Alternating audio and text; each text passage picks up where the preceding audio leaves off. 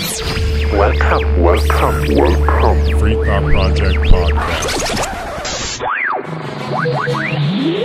don't want you to protest. I don't want you to riot. I don't want you to write to your congressman because I wouldn't know what to tell you to write. I don't know what to do about the depression and the inflation and the Russians and the crime in the street. All I know is that first, you've got to get mad. You've got to say, I'm a human being. God damn it.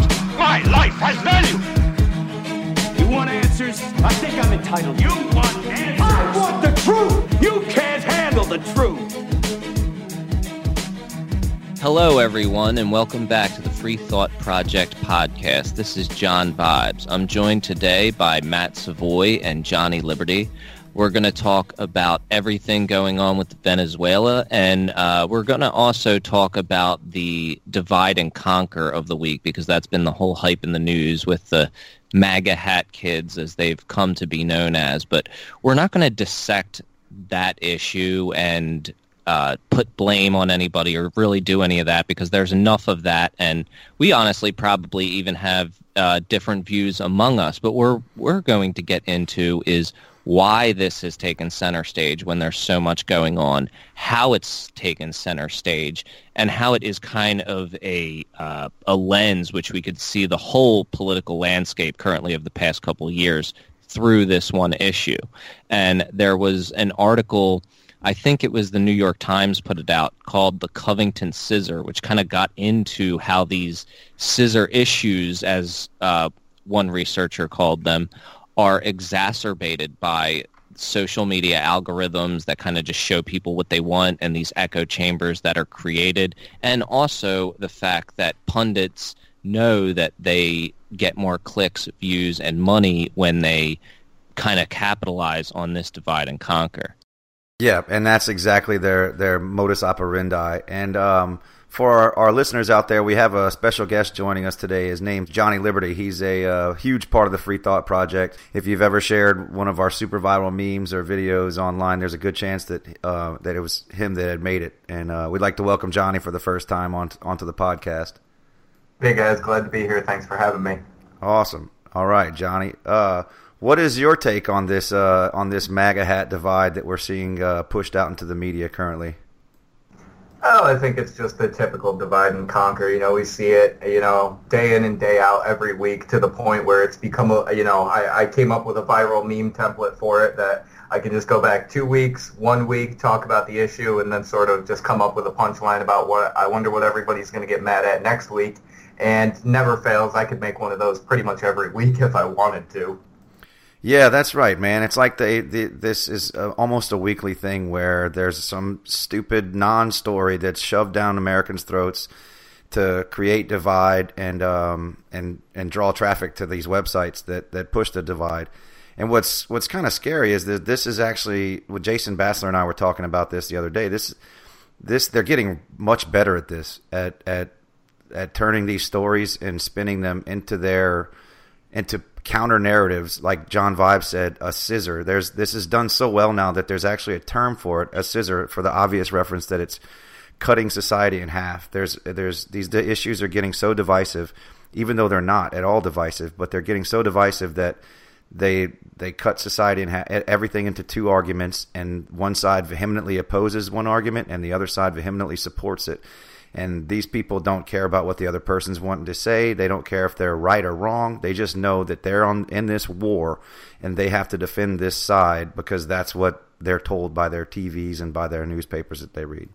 Yeah, and sadly, we live in a pundit-dominated media anymore, where everyone's taking a side. And it used to be the news. You would watch the news, and then they would tell you what happened, and you sort of thought about what you felt about it. And now anymore, it seems like the more the pundit-driven media comes into play, anymore the news is telling you how to feel about something, and then you kind of even have to determine if it even happened in the first place.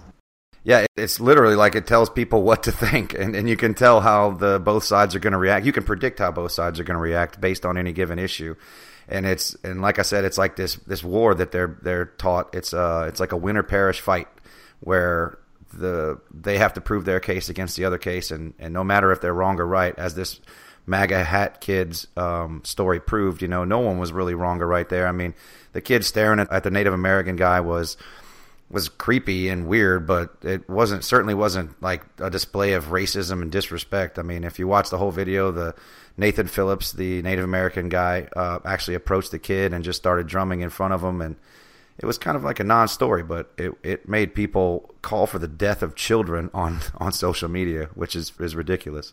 Yeah, I think there's more to it than this actual situation, and I think it kind of speaks to what's going on. So you say it's definitely a non-story. Nothing happened as far as violence or, anything like that. But there is a lot of symbolism here. You know what I'm saying? Like, those kids represent a lot to a lot of people, just like Nathan Phillips represents a lot to a lot of people. And all the issues and the arguments that people are having honestly have nothing to do with that kid and Nathan Phillips. It has to do with all this baggage surrounding privileged Catholic school kids, I guess, as the one side would see it. And then the other side would see a native group that they don't have respect for their culture or whatever, you know what I mean? So there's like these two sides that are going to be stoking a lot of emotion in people. So when these people are arguing about what happened in the video, they don't care about what happened in the video. They just see that there's a war going on between these two sides, and the kids are symbolic of their enemy. You know what I'm saying? And I would say most of the hostility wasn't necessarily on the right, I guess, wasn't directed towards the natives themselves, more so the media depictions of the situation. But yeah, I think that it is so much more of the symbolism of these situations and what they represent to people than the actual events themselves.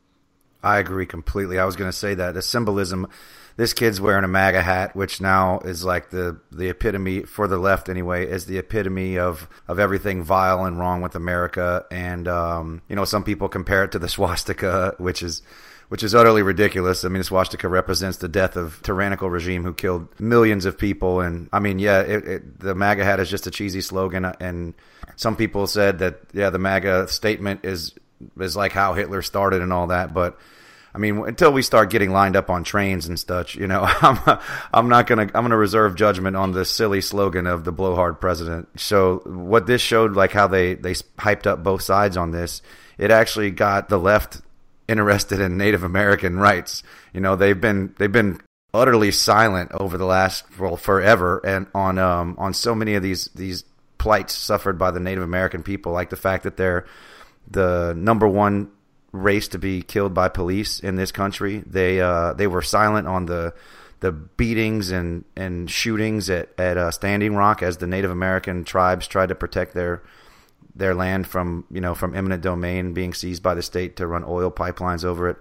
There's so many things that these people never got outraged over. I mean, a Native American man, Jordan Stevens, was beaten to death by 10 cops on video. He was in jail for being unable to pay a disorderly conduct fine, and he was in jail, and he was beaten to death on video by 10 cops, and no one was charged. And this is the government doing this, literally killing somebody on video, and no one was charged, and there was zero outrage. And now this 15-year-old little punk kid from Kentucky stares at this Native American Nathan Phillips, and the world is outraged, and this is hate, and this is terrible, and this needs to be stood up against. And that symbolism is so backwards that it's crazy. And I think that hopefully people come around to that. The guy staring at the people is not nearly as bad as 10 cops beating a Native American man to death and getting away with it.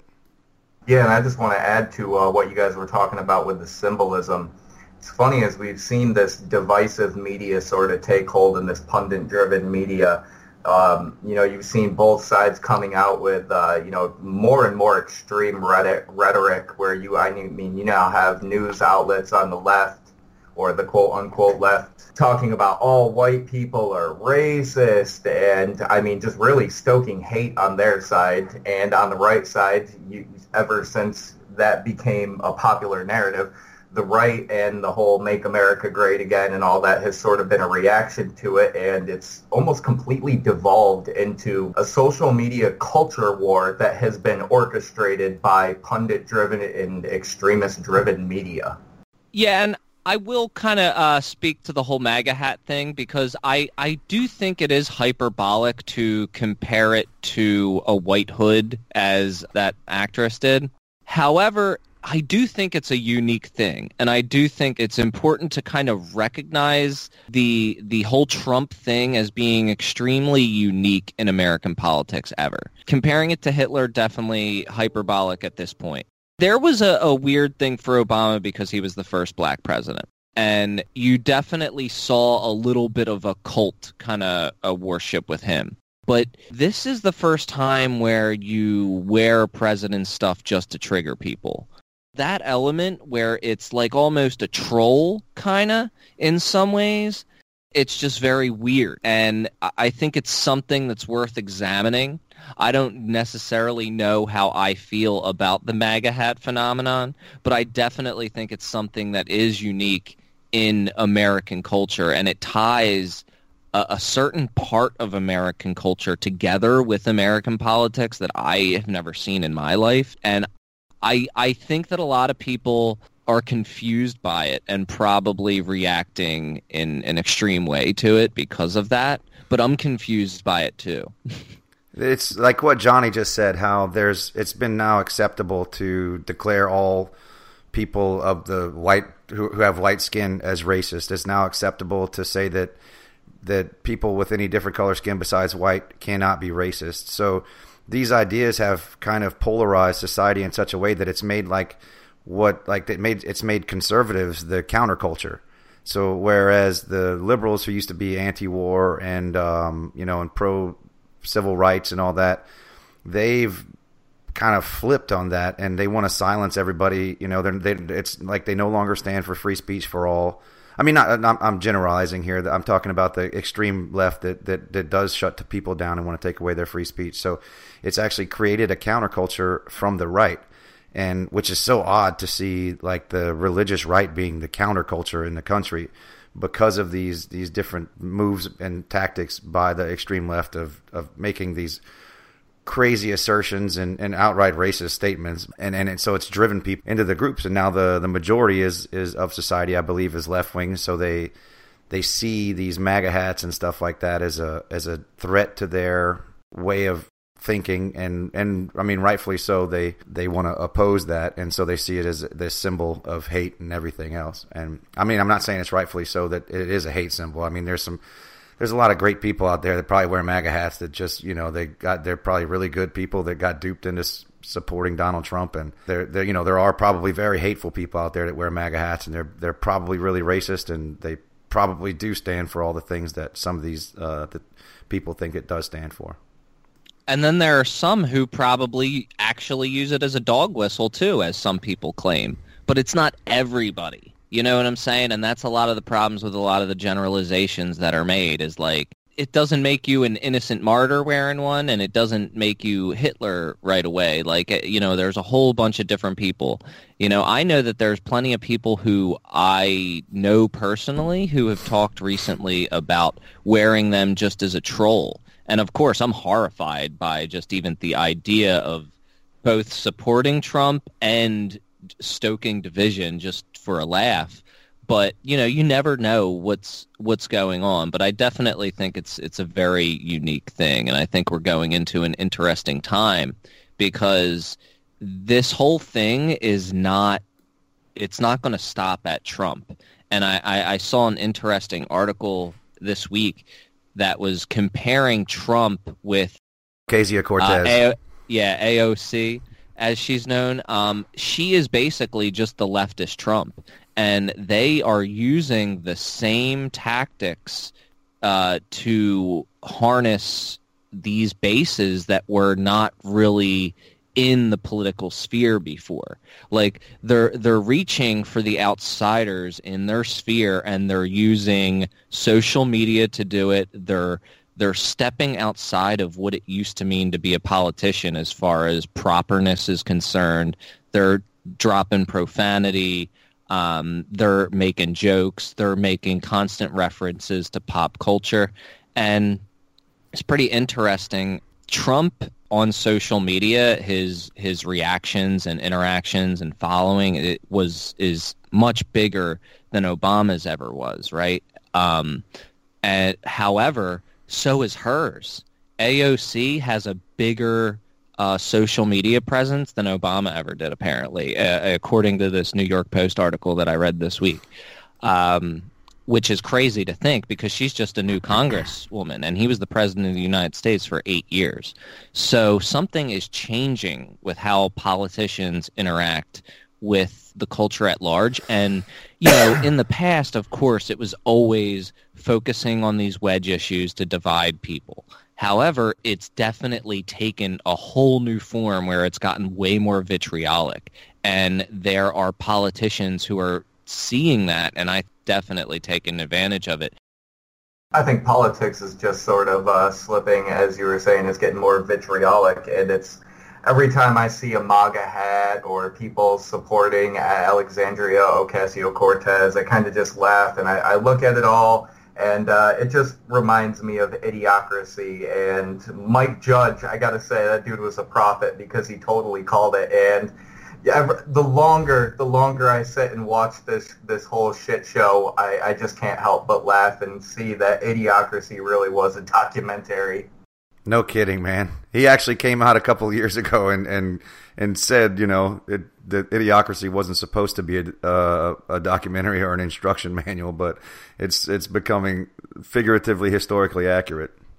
Yeah, I mean, we got a meme for president.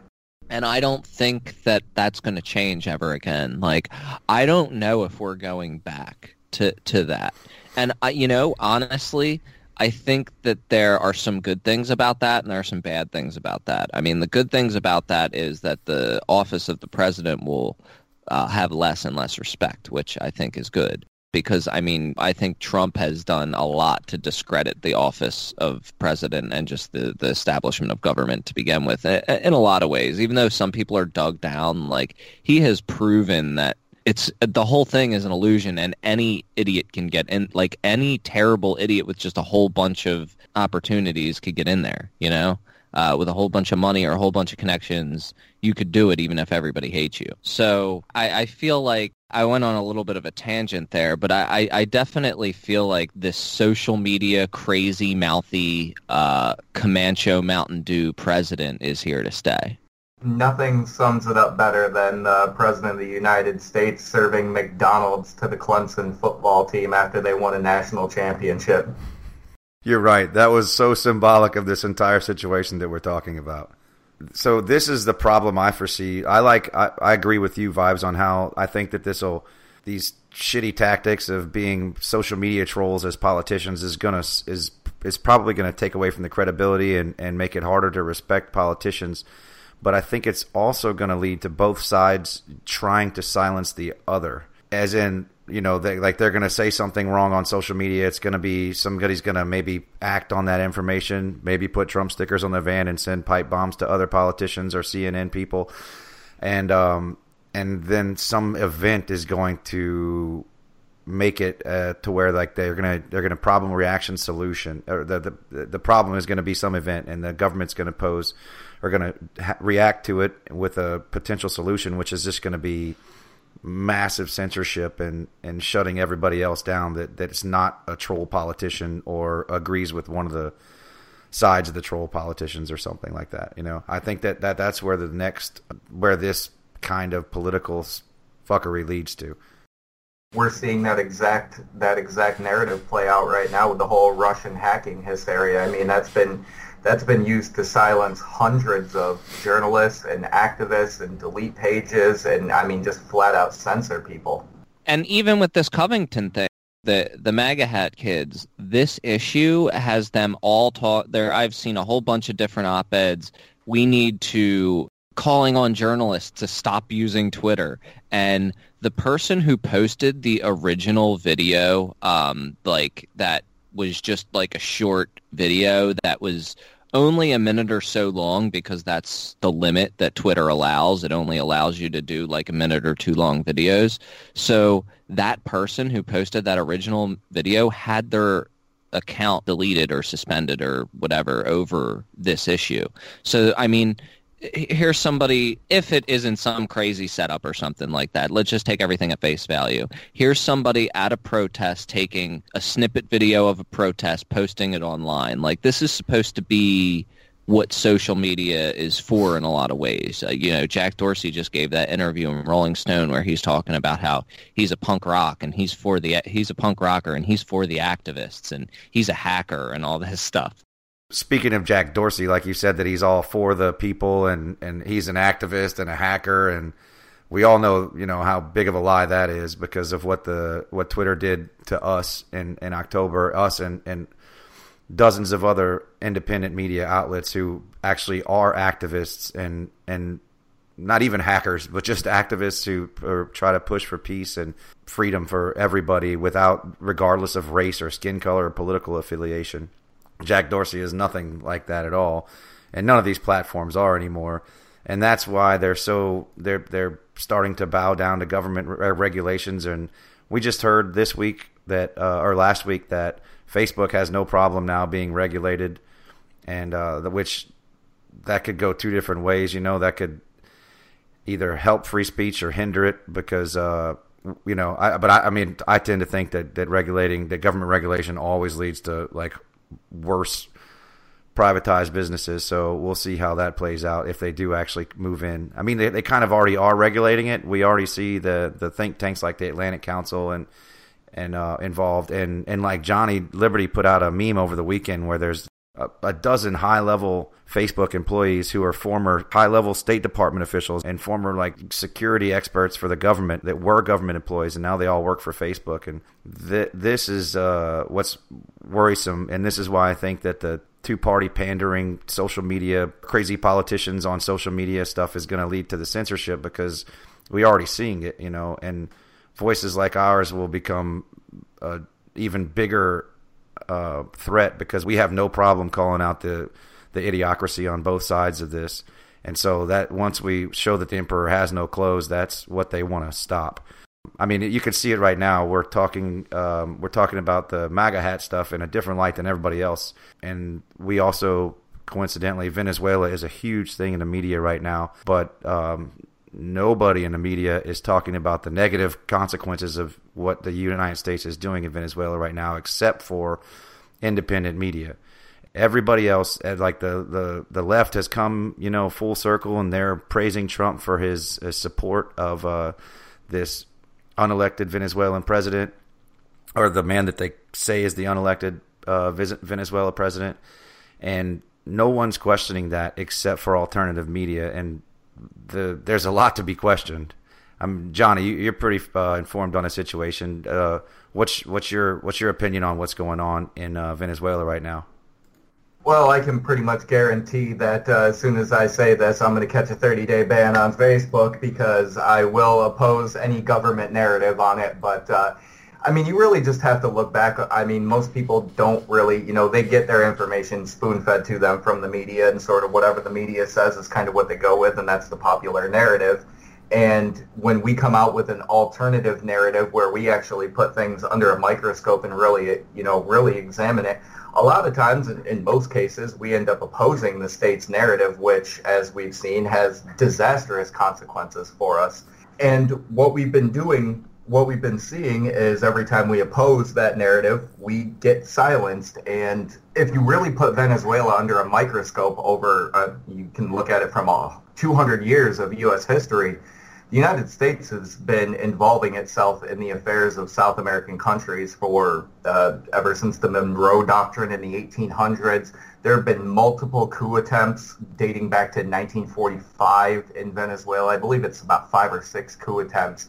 And the United States has routinely just opposed socialist regimes outright. And you don't really need, you can go back 50, 60 years of U.S. history and look at U.S. involvement in socialist countries and see that I believe it was called the domino effect is what the United States declared it in the 1960s, where they basically thought if socialism took root in one country, it might actually expand. And because of that theory, we've been involving ourselves in Venezuela and Cuba and launching coups and everything. And it's just kind of funny that if people actually opposed these policies, everybody's talking about this wall and we need to build a wall right now. But if you really put what your government does under a microscope and started opposing these coups, opposing economic sanctions that are just disastrous. They killed 500,000 children in Iraq. And if you start opposing these policies, no one would be crossing the border to begin with. Exactly, Johnny. Exactly, man. That's the U.S. interventionism in South America, South and Central America is the number one driving force for mass migration into the United States. If we create these shithole countries like Donald Trump likes to say, and we send people, like we turn their countries into crime-ridden war zones where they're ruled by corrupt government officials and drug cartels. Through the drug war and through these interventionisms in which they tackle these socialist regimes. Just because we're pointing out that the U.S. goes after socialist regimes doesn't mean we're standing up for socialism. Okay, I know that's a lot of people might think that, but I just want to be clear that the U.S. oftentimes goes after these socialist countries because it's harder for the financial interests of the United States, the private financial interests of the United States, to exploit these countries when they have socialist governments. So the U.S. will put sanctions on them, which will drive the countries into poverty and oftentimes civil war. And sanctions, like Johnny said, they literally kill people. There's billions of dollars being held from Venezuela right now as their citizens starve to death that this money could be using to feed them and try to grow this infrastructure. But but U.S. sanctions are holding this money and deliberately starving these people to death in their own country. The plight suffered by the Venezuelans right now is not 100% because of socialism. There's a large sector even in the libertarian movement that thinks that Venezuela's plight is all because of socialism, and that's just simply not true. There's been decades of hardcore sanctions on this country that's driven it into poverty and just been hell. To deny that is just irresponsible, and people should start looking at it the other way. And if you're really worried about illegal immigration, then yeah, we need to stop this interventionism in South America. And I mean, look at what happens in the Middle East when the U.S. invades countries in the Middle East and intervenes in countries in the Middle East. It creates the migrant crises that we see in Europe and all the surrounding countries. There weren't 6 million people trying to get out of Syria until the U.S. started bombing them and funding ISIS in the country. And that's what created these refugees. It wasn't because these people want to take over our country and move in here and rape our women. It's because their fucking apartment building was drone bombed by a Hellfire missile and they have nowhere to live. And that's what's going to happen in Venezuela. I mean, Venezuela already has a mass exodus of millions of people. If the U.S. intervenes, it's going to be way fucking worse, and no wall's going to stop that. These people are going to be, they're going to be coming over here and they're going to be hungry and they're going to need food and shelter and everything else. And the people chanting Trump's policy of interventionism in Venezuela right now will be largely responsible for that. Yeah, if he does get involved in Venezuela, like there's actual, either more sanctions or anything like that, it's going to spell disaster for that country regardless. And there's one of the great ironies of, the support for the wall is that you remember the migrant caravan a couple of months ago was a big deal, and it was used to stoke fear, and they were invading. But most of those migrants were coming from Honduras, and all you got to do is really just run a quick Google search for, Honduras over the past 15 years, and you'll see that Hillary Clinton, who, Trump supporters seem to really hate, she assisted a coup in Honduras. Now, you would think if you oppose Hillary so much, you would say, okay, maybe the migrants aren't the problem here. Maybe Hillary is the problem, and we need to do something about that. But again, we just see, as with Trump supporters, they don't seem to be too much different than the left. They just parrot the narrative that they're being spoon-fed. And for people who criticize Hillary Clinton and her policies so hard, they didn't say jack shit about that. Yeah, and this goes back to the original MAGA movement, which started under Ronald Reagan. Ronald Reagan was the first guy to say "Make America Great Again." But, starting with Ronald Reagan and continuing through every single president, the U.S. has been funding these extremist military regimes in all these countries, like in El Salvador, Guatemala, Nicaragua. They've effectively been turning these countries into slave states and criminal and cartel states, and no one wants to admit that. This would have been Hillary Clinton's policy as well, and it's not a coincidence that it's also Donald Trump's now. Yeah, I'm kind of just curious. Do you guys want to start a pool on 5 or 10 years from now, if Donald Trump gets caught trafficking cocaine for some Venezuelan regime? I know, right? Well, Nicolas Maduro's son also was caught a while back trafficking cocaine, right? Yeah, I think that did happen. And, with this whole issue, you can see, like, as you were saying earlier, with even, conservatives and even libertarians, they fall into this trap of just making it about the ideology instead of actually looking at what is happening in the specifics of the situation. They say, oh, that's a socialist country. I'm against socialism. That's all that's going on here. And even with the left, they see that there's a dictator over there that is against certain human rights, and there's certain human rights violations, so they're, we got to take him out. And that's always the way that they look at it. And then they say, oh, if you're against our intervention, then you're for the dictator or something like that. And I feel like most of those opinions are coming from people who don't actually live in those areas, you know what I mean? When I tried to look at a Venezuelan perspective on this, they just want foreign interests to stay out, and they're like, we know it's a mess here, but we're taking care of it. You're just going to make it worse. And I think that was the sentiment throughout the Middle East. And whenever you see these people paraded on the news saying, oh, America, come to help us, 9 times out of 10, they're rebels that are getting piles of money and guns from the U.S. government because they want to be in charge and be the next dictator. Well, yeah, and just to go over it again, socialist countries do tend to be pretty unfairly cracked down on by the United States, and that's not a defense of socialism, as Matt said. It just tends to be the way it is. It has been since the 50s. Again, the United States, the domino theory, they just did not allow. That's why we had the Vietnam War. It's why we had the Korean War. This has been a staple of U.S. foreign policy for the better part of 60 years. Again, it's not a defense of socialism simply because all these countries do have their own problems. Venezuela, they fall into what economists call, obviously everybody knows that Venezuela has the world's largest oil reserves, which makes them a petrostate. And there's petrostates all over the world, but we don't see them failing. We don't see Saudi Arabia failing because they're favored by the United States, which any action in Venezuela, you can kind of assume that the United States wants to step in there.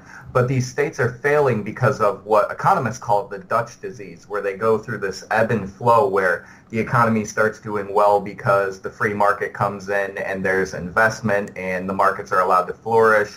But with the free market also comes, a degree of exploitation and foreign countries taking your resources. So then there's a counter movement to that comes in, and they nationalize oil like they did back in the 70s. And it sort of goes, the ebb and flow. And that's not the only reason either. Oil, again, being a petrostate, the price of oil fluctuates with global markets. So as oil booms, so does the economy. That's when you tend to see more nationalization, more state-favored policies, as opposed to free market policies. Now, with the United States getting involved again, one can only assume that free market policies, it sounds like Venezuela needs some freedom and democracy. Exactly, and this is already happening.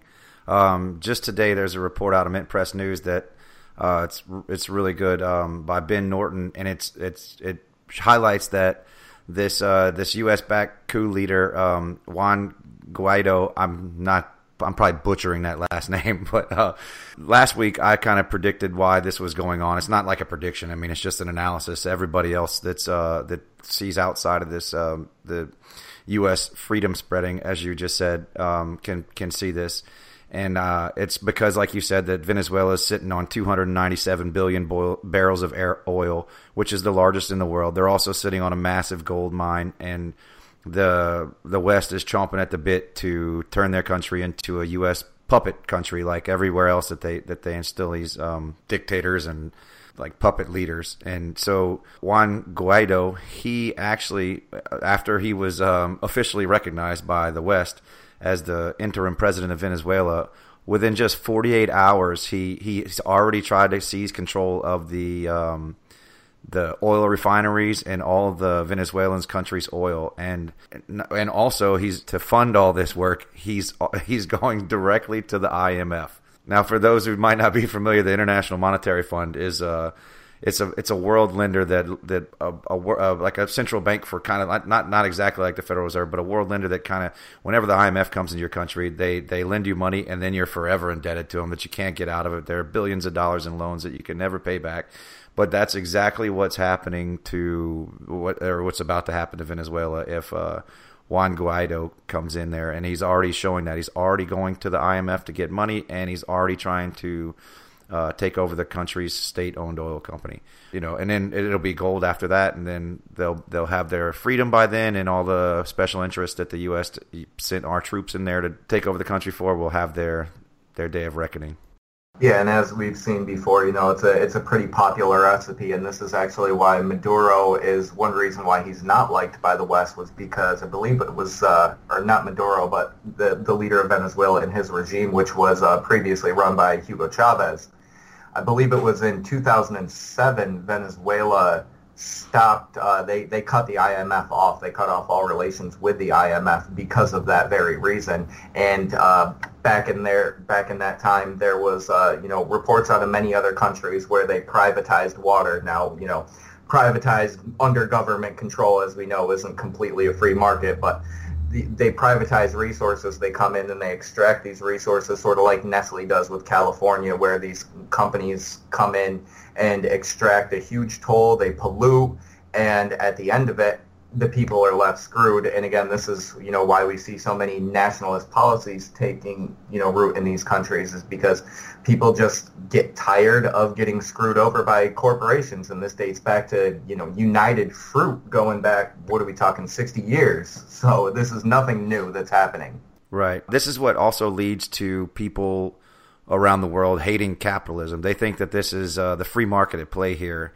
in Venezuela and other places, but it's not at all what that is. This is corrupt government interference that's installing a corporatist friendly puppet that they can use to exploit the natural resources of a country that were taken over by the state and given to foreign actors all over the world. That's not capitalism. Capitalism, they'd have to voluntarily go in there and work out deals and try to to achieve a trade equilibrium, but that's not what's happening. There's not going to be any equilibrium when the powers that be take over Venezuela and start raping the resources of the country. No, very, very little when it comes to topics like this do we see equilibrium. You can look around now, and every Democrat or even Republican, for a long time back in 506, around there, when oil prices were doing really, really well, Venezuela was a booming country, and they had nationalized their oil, and they were actually doing very well. And socialists were so quick to jump on that and take credit for it and everything. Now it's the exact opposite. Like, they completely ignore it. They say, oh, and there's support for overthrowing Maduro amongst the left because of that reason. Oh, he ruined it, and he didn't do socialism right, and that's not real socialism and all that. And the same thing happens when you see people defend capitalism, but they also, when it comes in, they'll be the first one to point out, well, that's not real capitalism because of X, Y, and Z. And everybody gets so polarized on the issue that very, very, very, very rarely do you see any equilibrium or any sort of, agreement on this topic. Yeah, and I've found that most of these systems are nothing like the theories that they claim to adhere to. Like, across the world, they're all dictatorships. None of them are capitalists or socialists. They're all dictatorships that have a certain amount of qualities of capitalism or a certain amount of qualities of socialism. And if you have more of one than the other, then you call it that. But they're all just dictatorships. So I think that that's definitely something that people who identify as these things should understand, because like you said, everybody always tries to defend their ideology or add some type of news as a piece of credibility to their ideology, when in reality, in these situations, it's always way deeper and more nuanced than just capitalism versus socialism, because most of the time the faults that exist are way deeper than that and involve all these global actors. And the things that the governments ascribe names to are often nothing like they are in reality. You know, we have the Patriot Act, and we have the free trade agreements, which are not free trade at all. You know, they're corporations controlling the trade, not allowing any small businesses in and dominating everything, and then they call that capitalism, and then people hate that. And then you have, socialist dictators, and then they call that socialism, and then people hate that. And it's just, I feel like under those circumstances, it's impossible for anybody to understand even what's going on or have a conversation about it. Yeah, I agree. Like that for Maduro, for example, he's a terrible, terrible president of Venezuela. You know, we could even call him a socialist dictator. If we look at all the controversy surrounding his quote election unquote, then we could, then all kinds of discrepancies arise. There was the history of Maduro coming into power is rife with corruption, and that's why it's so highly disputed, and that's why it's kind of an easy target right now for the United States. There's a lot of Venezuelans that actually support Juan Guaido, and they're moving to put him in, but that's because they hate Nicolas Maduro even more, and so Juan looks like the resistance. And shoot, he may very well be. I don't know his history. This guy just came out of nowhere. He was elected to this constitutional governed entity that goes alongside with the president of Venezuela, and so there's been all these disputes with the Venezuelan Supreme Court going back and forth, and supposedly they pulled Maduro out of power, and that's why this other guy just assumed himself to be the president. And so it's way deeper than what the United States is telling everybody, But yeah, on the surface, it's true. I mean, you can't oppose Nicolas Maduro in Venezuela. I mean, look what happened in 2015, I believe, when they had a large resistance to him.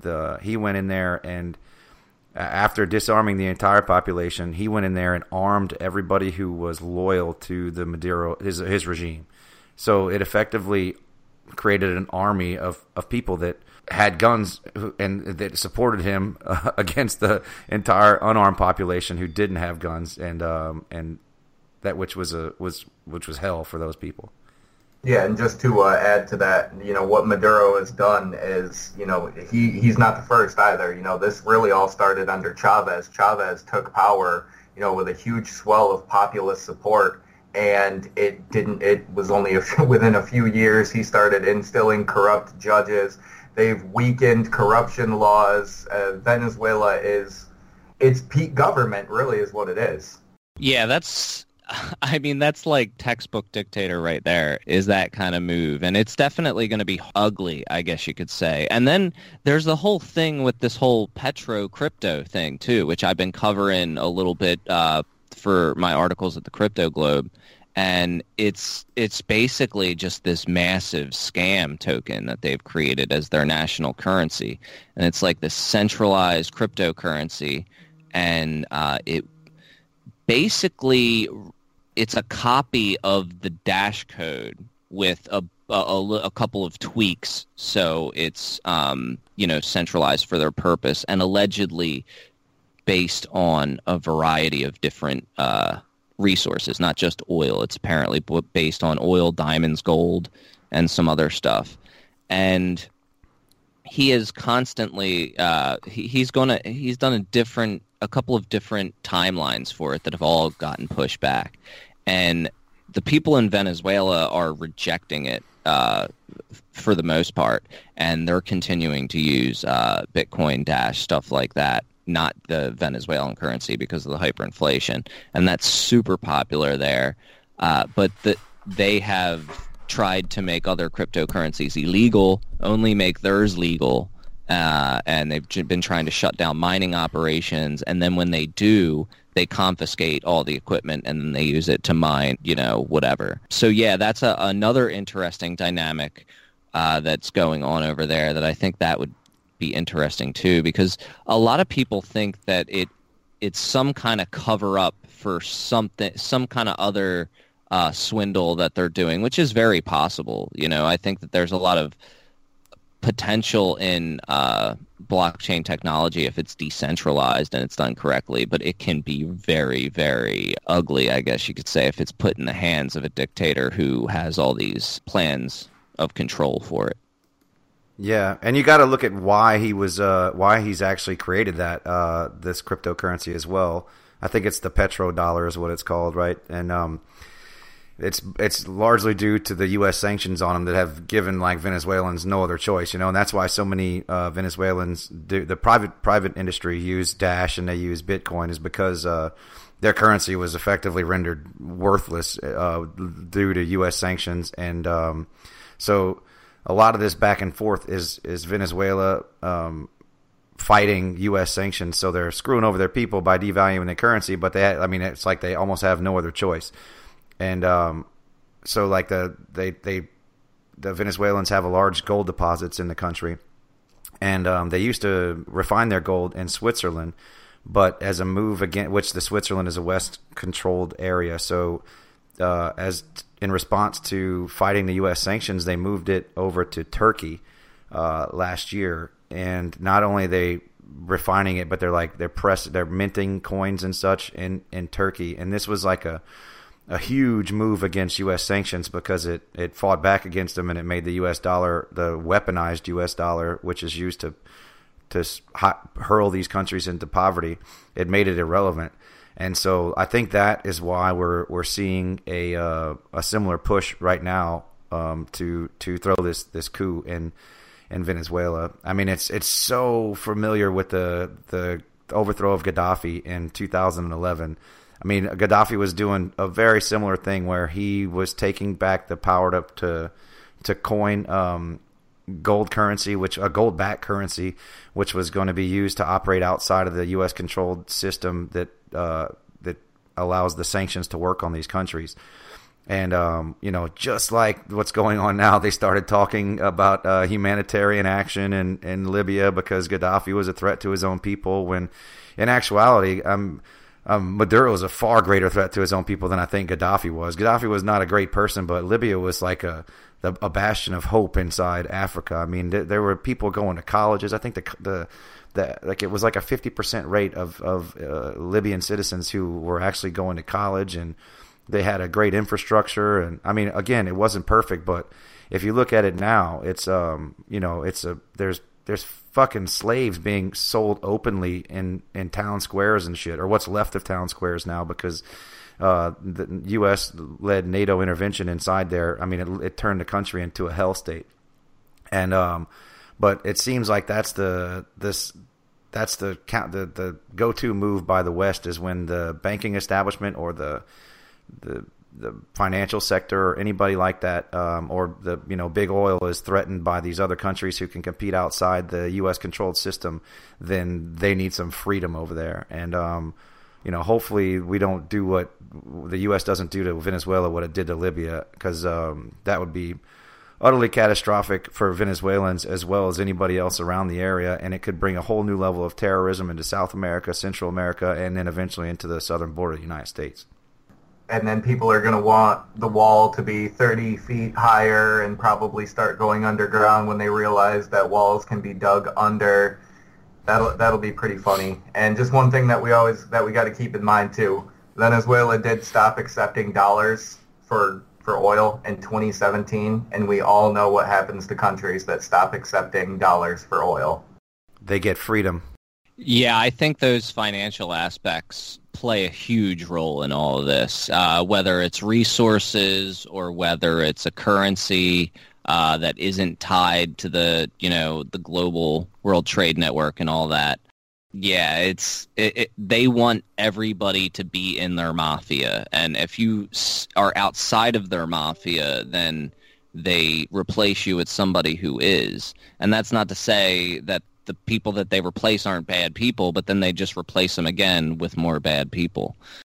I think that people, if our listeners, if you're not keen on what's going on in Venezuela, please go do some research and try to stop this support for a U.S.-backed coup in the country. It needs to happen organically. The citizens of Venezuela need to fight this off their own. If we go in there, it's going to be hell on earth for these people, and we have 100% track record that could prove that. Every time the U.S. goes into a country, they're within the last 25, 30 years, it's been literal hell for that country. So we need to resist this and educate ourselves on what's really going on, so we don't actually end up supporting something that could hurt a lot of people. I just want to add that if you support the wall, you think that Donald Trump needs to build a wall, please don't support what's going on in Venezuela, because there's just going to be more people flocking to the border. And as we all know, the wall is not going to work. People come over a multitude of ways. The wall will not be effective. That being said, if you don't support the wall, please oppose what's going on in Venezuela, because, again, that'll just be more people flocking to the border, and it's not something it's just not a policy that we need to be supporting. We need to mind our own business. That's what Donald Trump ran on. That's what Barack Obama ran on. That's what many presidents have ran on since Bill Clinton. And we need to basically follow in the footsteps of what some of the founding fathers said. George Washington was very anti-interventionist. We have politicians like Ron Paul, Rand Paul, Justin Amash, Thomas Massey. We need to listen to these guys and not get involved in other countries anymore. Well said, Johnny. All right, everybody, and that'll be it for today. Please rate, review, subscribe to help us get seen in more people's feeds, and subscribe the purge that we've recently experienced. Thank you, and we'll see you next week.